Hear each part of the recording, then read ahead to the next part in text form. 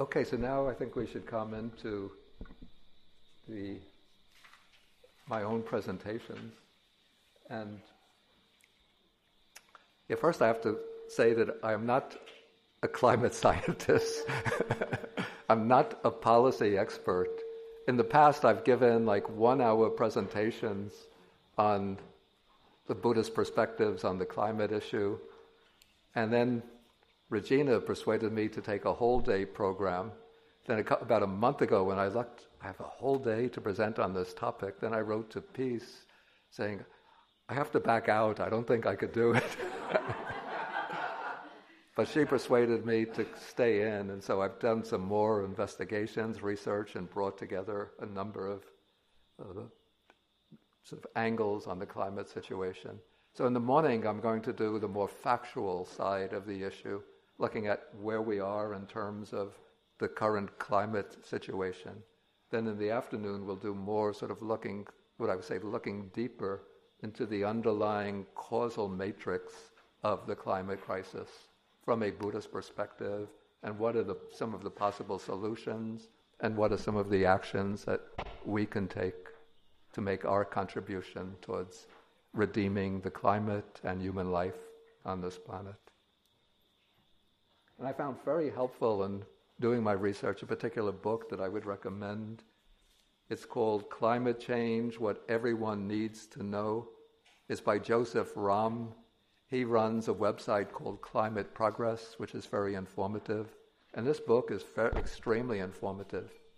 And so I've taken bits and pieces of the information that he gives, as well as from other research that I did, and integrated it into this presentation. Okay, so I've collected some information which will be helpful for understanding the nature of the climate change that's taking place. So the climate, what's called global warming or climate change, is caused by escalations of carbon dioxide and some other gases into the atmosphere. And these gases exercise what is called the greenhouse gas effect, which is that of trapping heat within the Earth's atmosphere. And by trapping that heat in the atmosphere, it causes the Earth to warm up. And then that is what is the primary driver of climate change. So at the beginning of the Industrial Revolution, so the carbon dioxide level in the atmosphere was 280 parts per million. So that would really be the ideal level for a sustainable planet. Okay, and then as industrialization developed, and based on the burning of fossil fuels, originally coal, then oil, now natural gas, more and more carbon was emitted into the atmosphere. And so as of December 2017, the latest statistic that I have, the amount of carbon in the atmosphere was 407 parts per million. And there's fluctuations in the amount of carbon, but now it's pretty much fluctuating between 410 and 400. So at a base level, it's above 400. And geophysicists say that the level of carbon in the atmosphere, carbon dioxide, must come down to 350 parts per million if the Earth's temperature, the increase of temperature, is to remain below 2 degrees. And so this is why a famous and very prominent climate organization uses this number 350 as its name, 350.org. But actually, more recently, I've heard that climate scientists are saying that it's not enough to keep the Earth's temperature increase to 2 degrees centigrade, because even at that amount of warming, the sea level rise is going to continue to the point where it inundates and completely engulfs the small island nations, and where the sea begins to encroach much too much upon the coastal regions. And so they are saying that we should really bring the level of carbon down to something like 325, 320 parts per million. Okay, so by 2016, the Earth's global average temperature had risen 1.2 degrees Celsius, or 2.2 degrees Fahrenheit, above pre-industrial levels. And sometimes if you turn to some of the right-wing websites and the climate change denier websites, you'll come across this constant talking point that, the climate is not getting warmer, these are just chance fluctuations in the temperature. Some will say, even the climate has been getting cooler over the last few years. But in fact, statistics indicate that most warming has occurred since 1970. And so we have the 10 hottest years on record since 1998. So you could see 1998 is here. I have to use the cursor. Okay, so 1998 is here. And so this talking point is generally based upon the fact that in 2012, the average temperature was lower than 1998. And so on that basis, they'll say, the temperature has not been rising since 1998. But in fact, you can see that there's generally a constant upward drift of the temperature with a natural variation. But we have 2014, I think, had become the hottest year on record, till 2015 surpassed 2014. 2016 was even hotter, and I believe 2017 is even hotter than 2016. Or if it's not hotter, then it might be just a little bit below. But you can see that these last few years show an extremely discernible rise in the global average temperature. So then what I have here, that carbon pollution has driven up the global average temperature for more than a century. And so the 10 hottest years ever recorded have all occurred since 1998. And this comes from a website called Climate Central, which brings together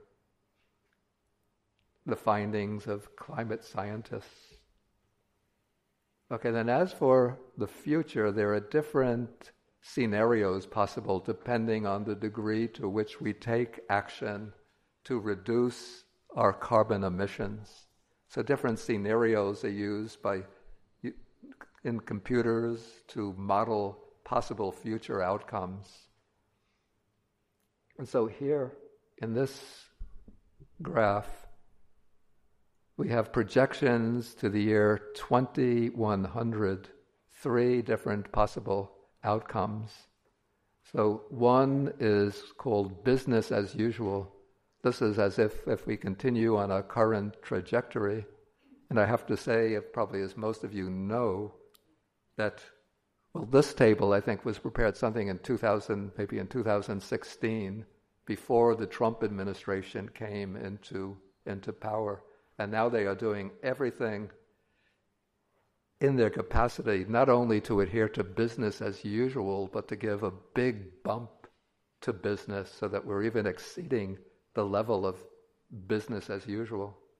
The latest measure has been to open up or propose opening up 1 billion acres of off-coast territory to fossil fuel exploration and extraction. Okay, so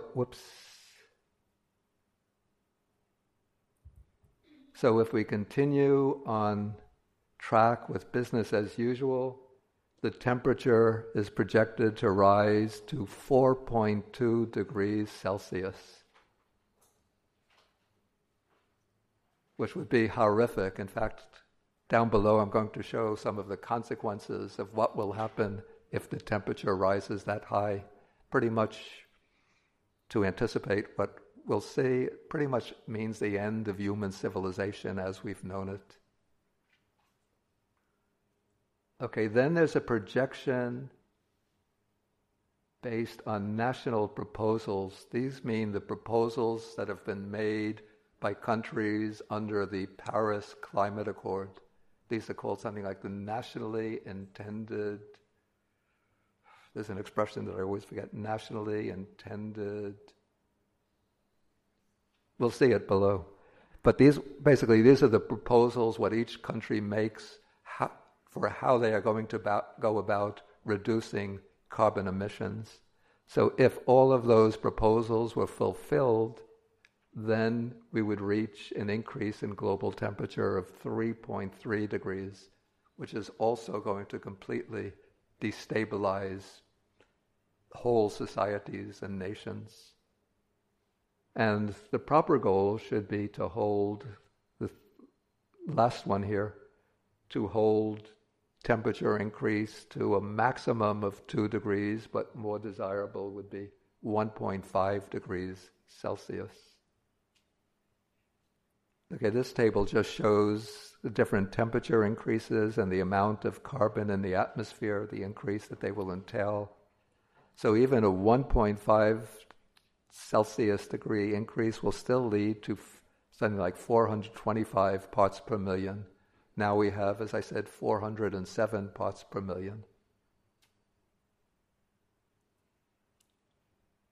At 2 degrees Celsius increase, the amount of carbon will go to 470 parts per million. This was the expression, the intended nationally determined contributions. So that is the term used under this United Nations framework for reductions in greenhouse gas emissions that all countries were asked to publish and to commit to. The U.S. had made its proposal, but now our president has drawn the U.S. out of the Paris Accord, so we're no longer under any obligation to reduce our greenhouse gas emissions.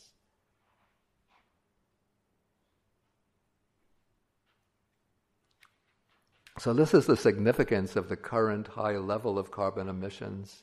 I took this from the NASA website, and I think it's operating now maybe under a different name. So it says that in May 2013, the CO2 levels in the air reached a level of 400 parts per million, and that is the first time in human history that this milestone has been passed. And the Earth, the last time that carbon levels in the atmosphere was that high was 3 to 5 million years ago. So at that time, the Earth was a very different place from the Earth that we inhabit now, but at least one respect it was similar, and that was the last time that carbon dioxide levels were as high as they are today.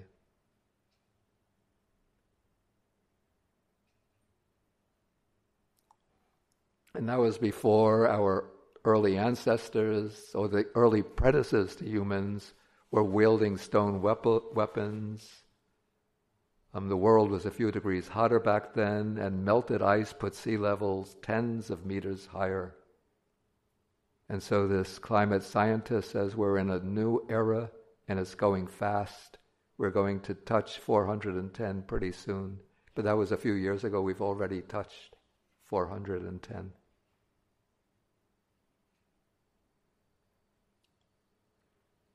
And how are we going to fare in a world that warms by 4 degrees Celsius? From the Journal of the British Royal Society, quoted by Joseph Romm in that book.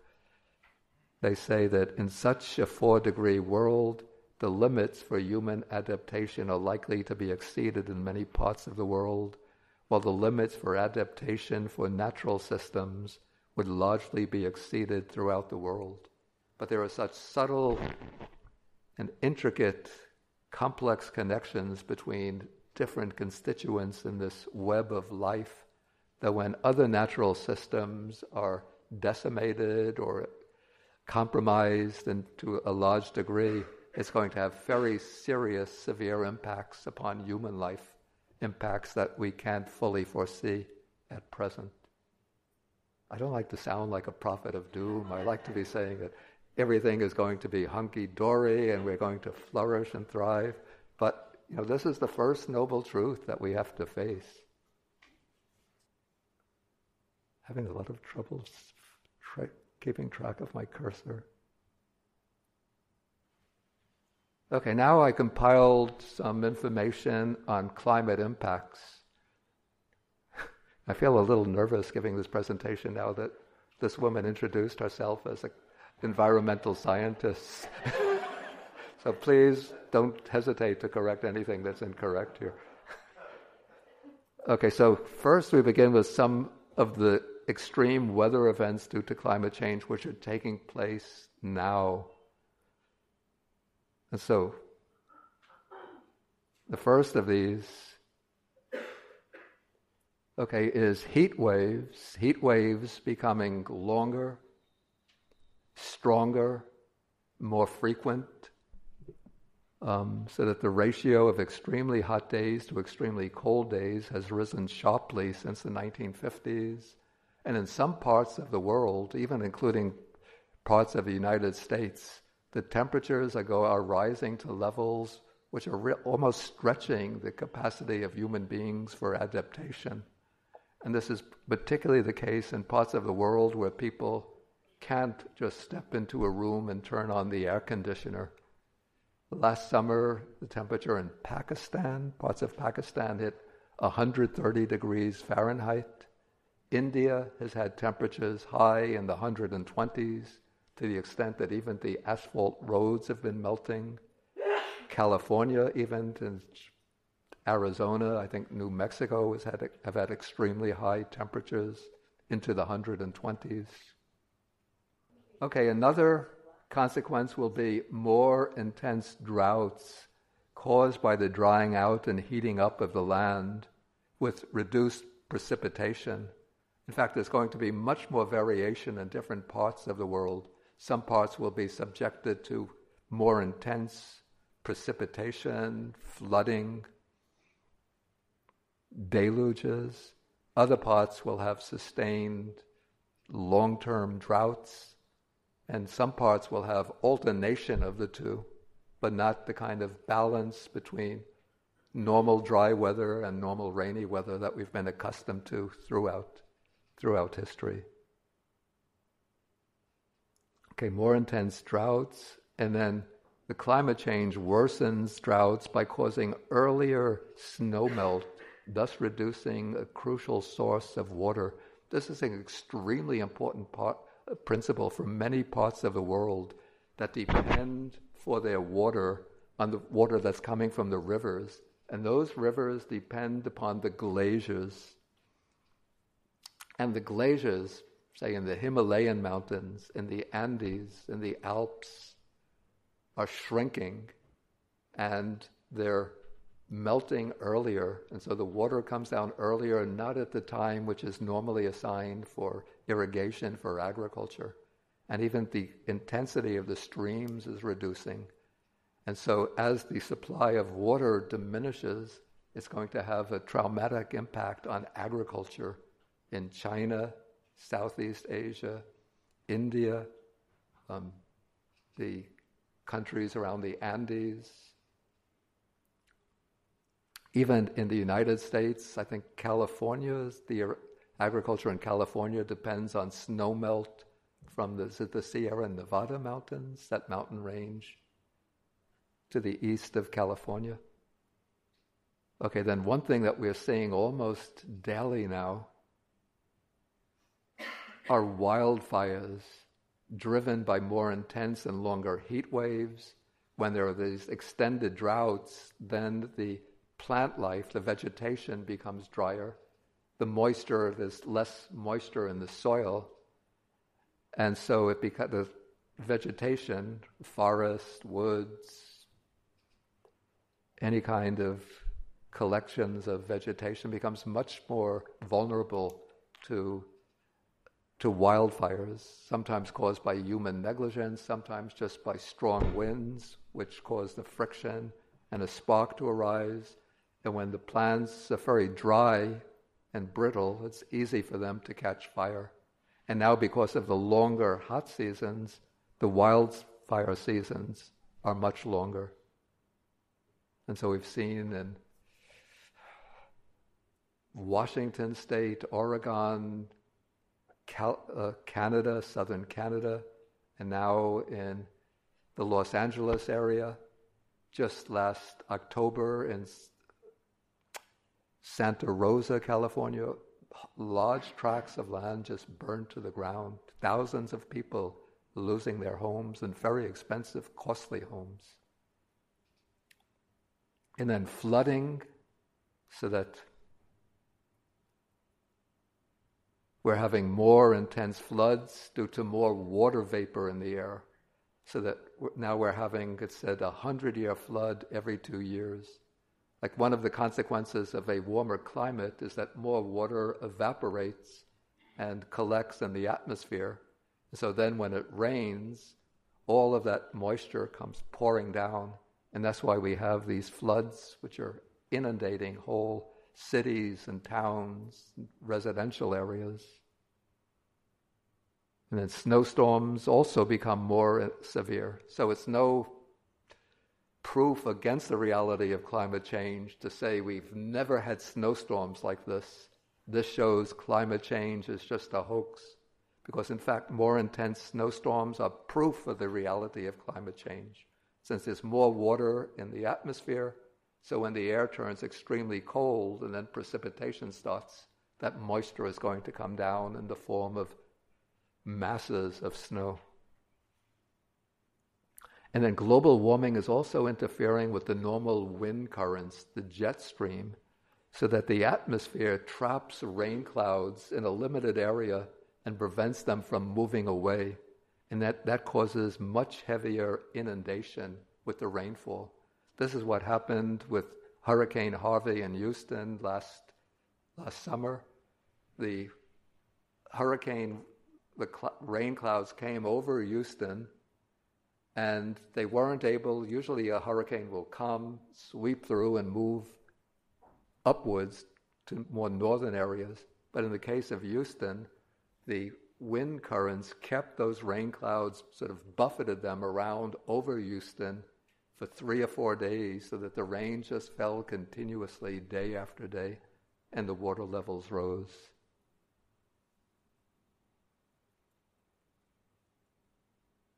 Okay, then hurricanes. Hurricanes themselves are not caused by global warming or climate change. They're a natural phenomena due to other causes. But because of climate change, hurricanes are becoming more severe, more devastating. So this is because one of the consequences of global warming is rising sea levels. So the sea is higher. Then the sea surface temperatures are higher. So the surface of the sea is warmer, and that is what really intensifies the hurricane. And then there's more water vapor in the atmosphere. So when the hurricane starts, that water vapor will come down in the form of rain. And then the Arctic is warming much faster than the rest of the planet. This is called Arctic or polar amplification. And so this amplification accelerates the loss of ice in the Arctic, including Greenland, the Greenland ice sheet. And so this is accelerating sea level rise and worsening storm surges. And then also that polar amplification, that is responsible for changing the wind currents, the jet stream, and that is causing the droughts, deluges, and heat waves to get stuck, aggravating their impact. There's something feedback loops that I had. I'm going to make this material available. I won't go into them now because I want to go into the long-term impacts of climate change, future impacts. And these are really continuations of trends that have started at present. Okay, so we have sea level rise, and it's found that the West Antarctic ice sheet and Greenland, those are the major blocks of ice on the planet, those sheets of ice on the planet. They have been melting, their rates of melting, of ice loss has doubled over the past 5 years. So experts are predicting that the high end of global sea level rise, 4 or 5 feet by the end of the century, that this will be the reality rather than the lower or middle levels. And even if we follow business as usual, the rise can be even worse, even up to 10 feet of sea level rise. And the consequence of this is that Superstorm Sandy type events could become commonplace on the East Coast. Hundreds of millions of people, even up to 1 billion people living along the coast, will have to move because of the threat of storm surges. There will be mass migration from the coastal regions inland and from low-lying countries to other countries. And, when there's mass migration, then that will also intensify civil conflict, social conflict. And then major cities, I'm afraid New York City is in the target, is one of the targets as well, will become unsustainable or subject to a lot of danger and may have to be abandoned. Okay, sea level rise also will cause salt water to infiltrate the coastal agricultural areas. And so climate change will cause rivers to become more salty, leading to shortages of drinking water and irrigation water, and thereby to reduction in crop yields. And here I had a map which I found on the internet, which show the regions that will be most affected by the sea level rise and the inundation of water into the coastal regions. You could see the east coast and west coast of the USA will be affected. So much of Europe will be affected. Southeast Asia, the Pacific Islands, parts of Australia,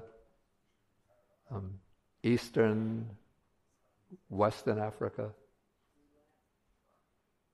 Okay, there'll be increase in atmospheric water vapor, which will lead to more deluges and more severe storm surges, so that it's said that the trend will continue until roughly half of all hurricanes are Category 4 or 5 hurricanes.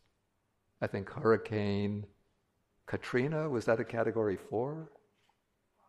It was a Category 5, and the Hurricane Harvey, I think, was Category 5. And I heard some meteorologists were saying we might even have to start a new level of hurricane level Category 6. Okay, droughts will become worse, caused by reduced rainfall, higher temperatures. 1/3 of the Earth's arable inhabited land faces a near-permanent drying out this century. Desertification, the turning of fertile land into desert, will increase. And so by 2060, what's called dust bowlification will sweep over large swaths of land in the United States, the vegetable-producing areas, Brazil, large parts of Africa, the Middle East, Australia, Southeast Asia, the breadbasket regions of China and Southern Europe. And then I had a diagram showing that, where that's going to take place. And you can see here there's an really aspect of climate justice here. Let me see if I could get the whole map. Okay, the green are the areas that are going to be winners through global warming temporarily. This goes up to 2080. This is the projection for the year 2080. So Canada, northern Canada, or Canada, some of the northern states of the United States will gain in agricultural productivity, as will the Soviet Union, Northern Europe. But the parts that are going to be hit most severely, the southern United States, Central America, South America, see Brazil and the Andes countries. Africa will have extremely severe consequences. Africa, Southern Asia, Iran, Pakistan, India, Southeast Asia, Australia. And the aspect of climate justice here, sort of temporarily, is that it's the northern countries which are most responsible for carbon emissions, but it's the countries of the south, the global south, which are least responsible for carbon emissions, which will have to endure the most severe consequences. But I said this is temporary gain because if carbon emissions continue beyond 2080, then drought conditions are going to stretch upwards until the north is also becomes the loser. So everybody will lose in the long run. Okay, so this is droughts. Then we have the health impacts. And this is from the British medical journal Lancet. It says climate change is the biggest global health threat of the 21st century. So some of the consequences will be infections due to insect-borne diseases, deaths due to heat waves, reduced food and water leading to malnutrition and diarrhea diseases, injuries and deaths caused by climate calamities, lung diseases from breathing particles released by wildfires, and then tropical diseases will migrate to the temperate zones. It's already occurring, and then it's possible that through attempts to adapt, new lethal microbes will emerge. I had found another chart showing the impact of climate change on human health. Let's see if we can increase that. So here we have like the direct causal factors in the center, then some of the direct results of these causal factors, and then the consequences of these causal factors in the outer rim. We don't have to go through this in detail. As I said, I'll make this material available to all the participants. Okay, there'll be an impact on human productivity, since in extremely hot weather, outdoor labor, especially amongst agricultural workers, will become unfeasible because of the extreme heat. And we have to remember that these people, the great majorities in the poor countries, won't be able to go into their house and turn on their air conditioners. They'll have to endure that intense heat, and there'll be many deaths on that account. Then the great challenge, even today, but especially by mid-century when we have 9 billion people, will be feeding all of these people. And yet Dust Bowl conditions will sweep over many of the Earth's major agricultural regions. And already the key aquifers, supplies of water are being drained. The river systems are shrinking because of the reduction in glaciers. And so that will become a big challenge. And then as we're facing these environmental challenges, this will create strife in civil society.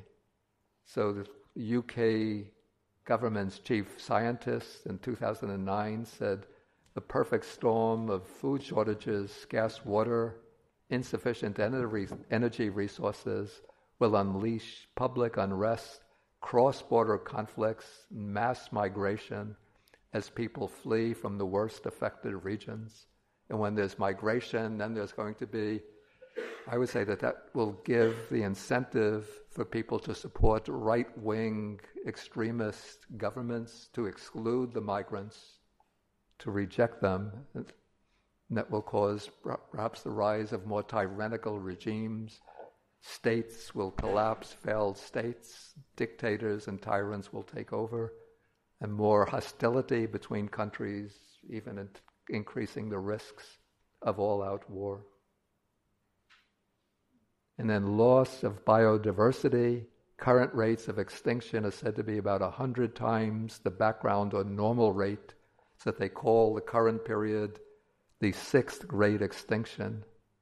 And this mass extinction is driven by other factors, not only climate change, by land clearance, chemicals, use of chemicals, overfishing, overhunting, selective breeding of crops and animals, But as the rate of global warming speeds up, then the climate may change too quickly for many species to adapt. And as I said, the web of life has these extremely subtle and intricate interconnections, and so we never know what type of living being serves as an indispensable conditions for human life to flourish.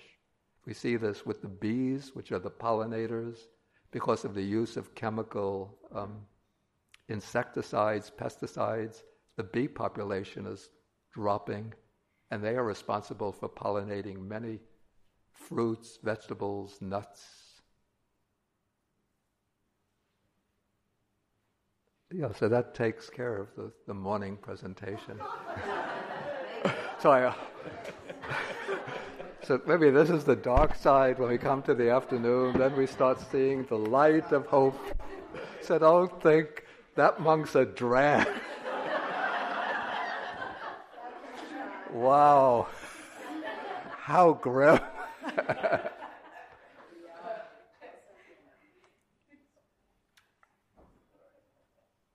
Okay, so we will take a lunch break now, and then we'll come back. We reassemble at 1:30, and then we're going to do at 1:30 the 4 elements meditation again, but in a different way. So we're actually going to do it 3 times today, each time in a different way, sort of progressing till we find the way the elements are calling us to our transformative mission. Okay, so let us then move over. As I said, I will make these files available to everybody so that you have the information on hand.